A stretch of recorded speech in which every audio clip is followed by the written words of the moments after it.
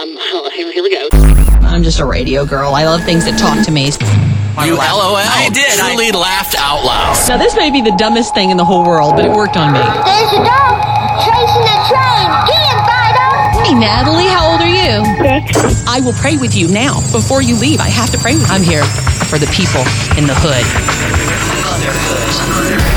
You know, Jesus is my very, very best friend. Pray without ceasing, which is not some sort of so heavy I can't do it command.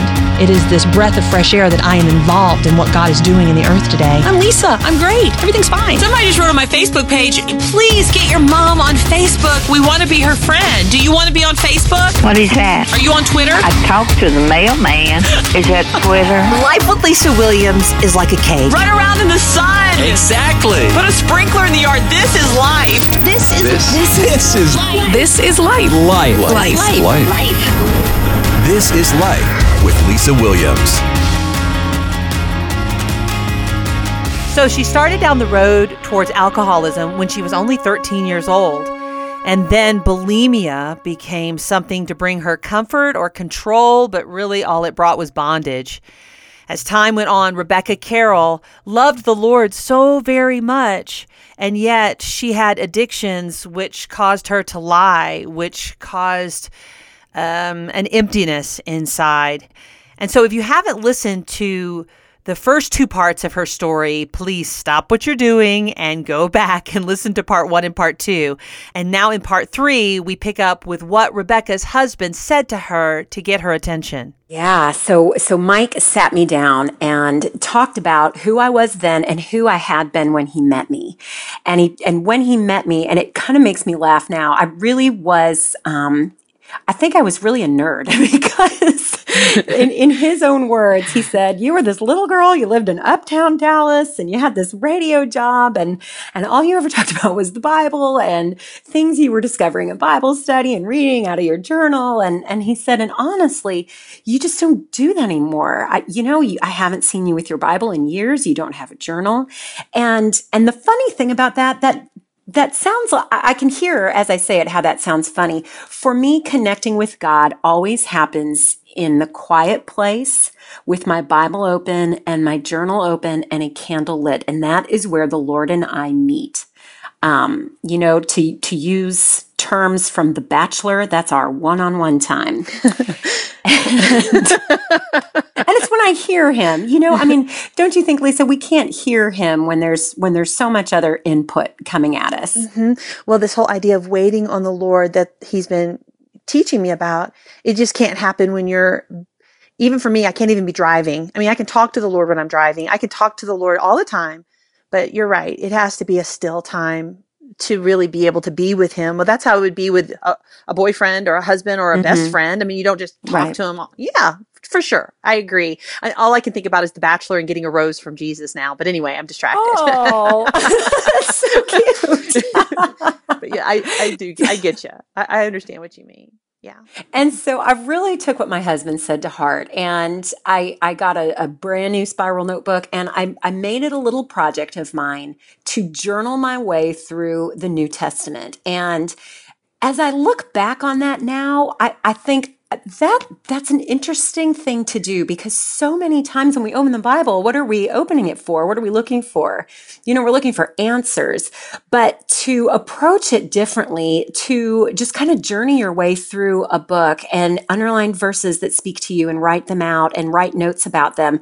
It's a different approach to the Bible because you are allowing the Bible to speak to you. And so instead of finding answers, I just found Jesus all over again in his perfection, his grace, and his mercy, in his redemptive love.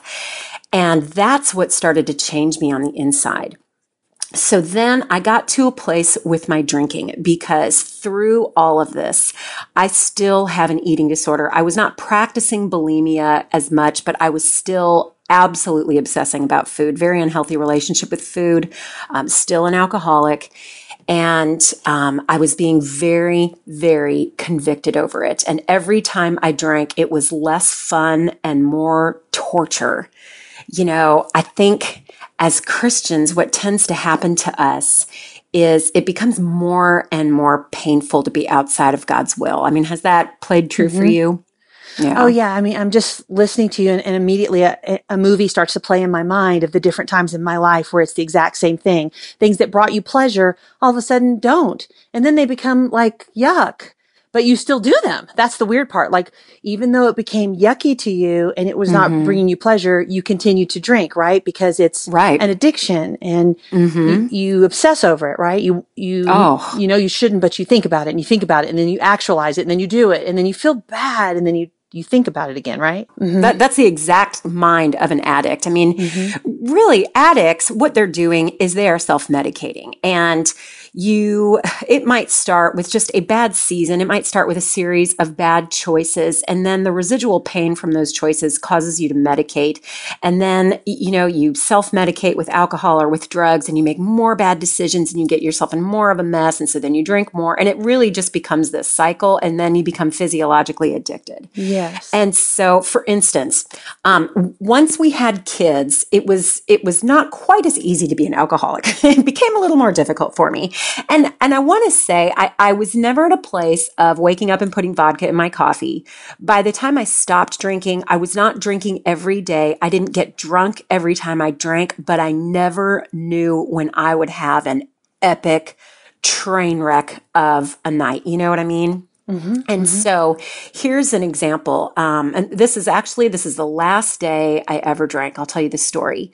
So my husband and I would go to Cowboys games with a big group of friends. And so we would tailgate beforehand, and they were our party friends.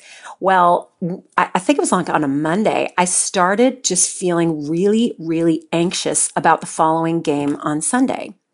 And I told my husband midweek, I said, okay, I'm not going to drink. And I made a big deal out of it. I was like, I'm not going to drink, so don't bring anything for me and don't say anything about it, and we'll just let it go. And he's just looking at me like, so just don't drink, because he didn't know my struggle. Wow. And he's your spouse, so nobody knew. If he didn't know, nobody knew but Jesus, right? Nobody knew your struggle. Addicts are the best liars in the world. Yeah. It's so sad. And I look back on just how much deceit. I was living in such deceit, and it's such a prison. There's so much to keep track of. You know what I mean? Yeah. And it's so hard on our hearts not to be honest. And so as the week went on, I was just getting more and more anxious about whether or not I would drink on Sunday. And I kind of laugh as I tell it because it's so ridiculous, but this was like the biggest thing in my life that week. And so I had all this resolve, and I told my husband in advance that I wasn't going to drink. And so we got to Sunday and I didn't drink, right? No, I had 2 drinks in the car on the way to the game. I had another drink before the game. I drank. I had 4 drinks during the game. I had a drink per quarter. I remember it very well. Wow. I wish I was done. Drank a couple more after the game. And now I want you to keep in mind, by this point in my drinking, part of being an alcoholic, oftentimes you black out. I would black out after one drink. But I remember everything about that night. I remember fighting with my husband on the way home. I remember him kind of shuffling me past the babysitter because he didn't want me to talk to her. I remember tripping as I went up the stairs and laughing. I remember stumbling down the hall toward my daughter's bedroom. I remember leaning over my daughter to kiss her goodnight, and I remember her scrunching her face and turning away because mommy smelled like booze.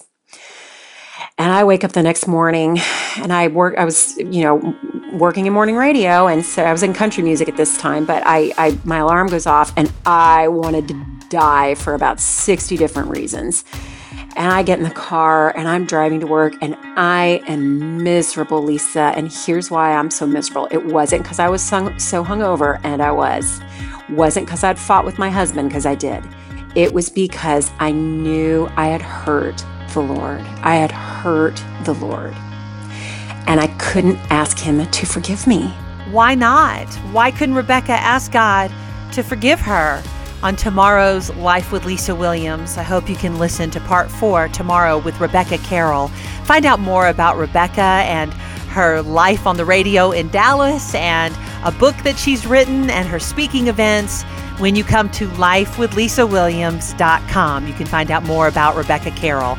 While I'm on vacation this week, I am so thankful for my friends, Devin and Melanie, for keeping things running, and to executive producer, Paul Goldsmith. #thanks for listening.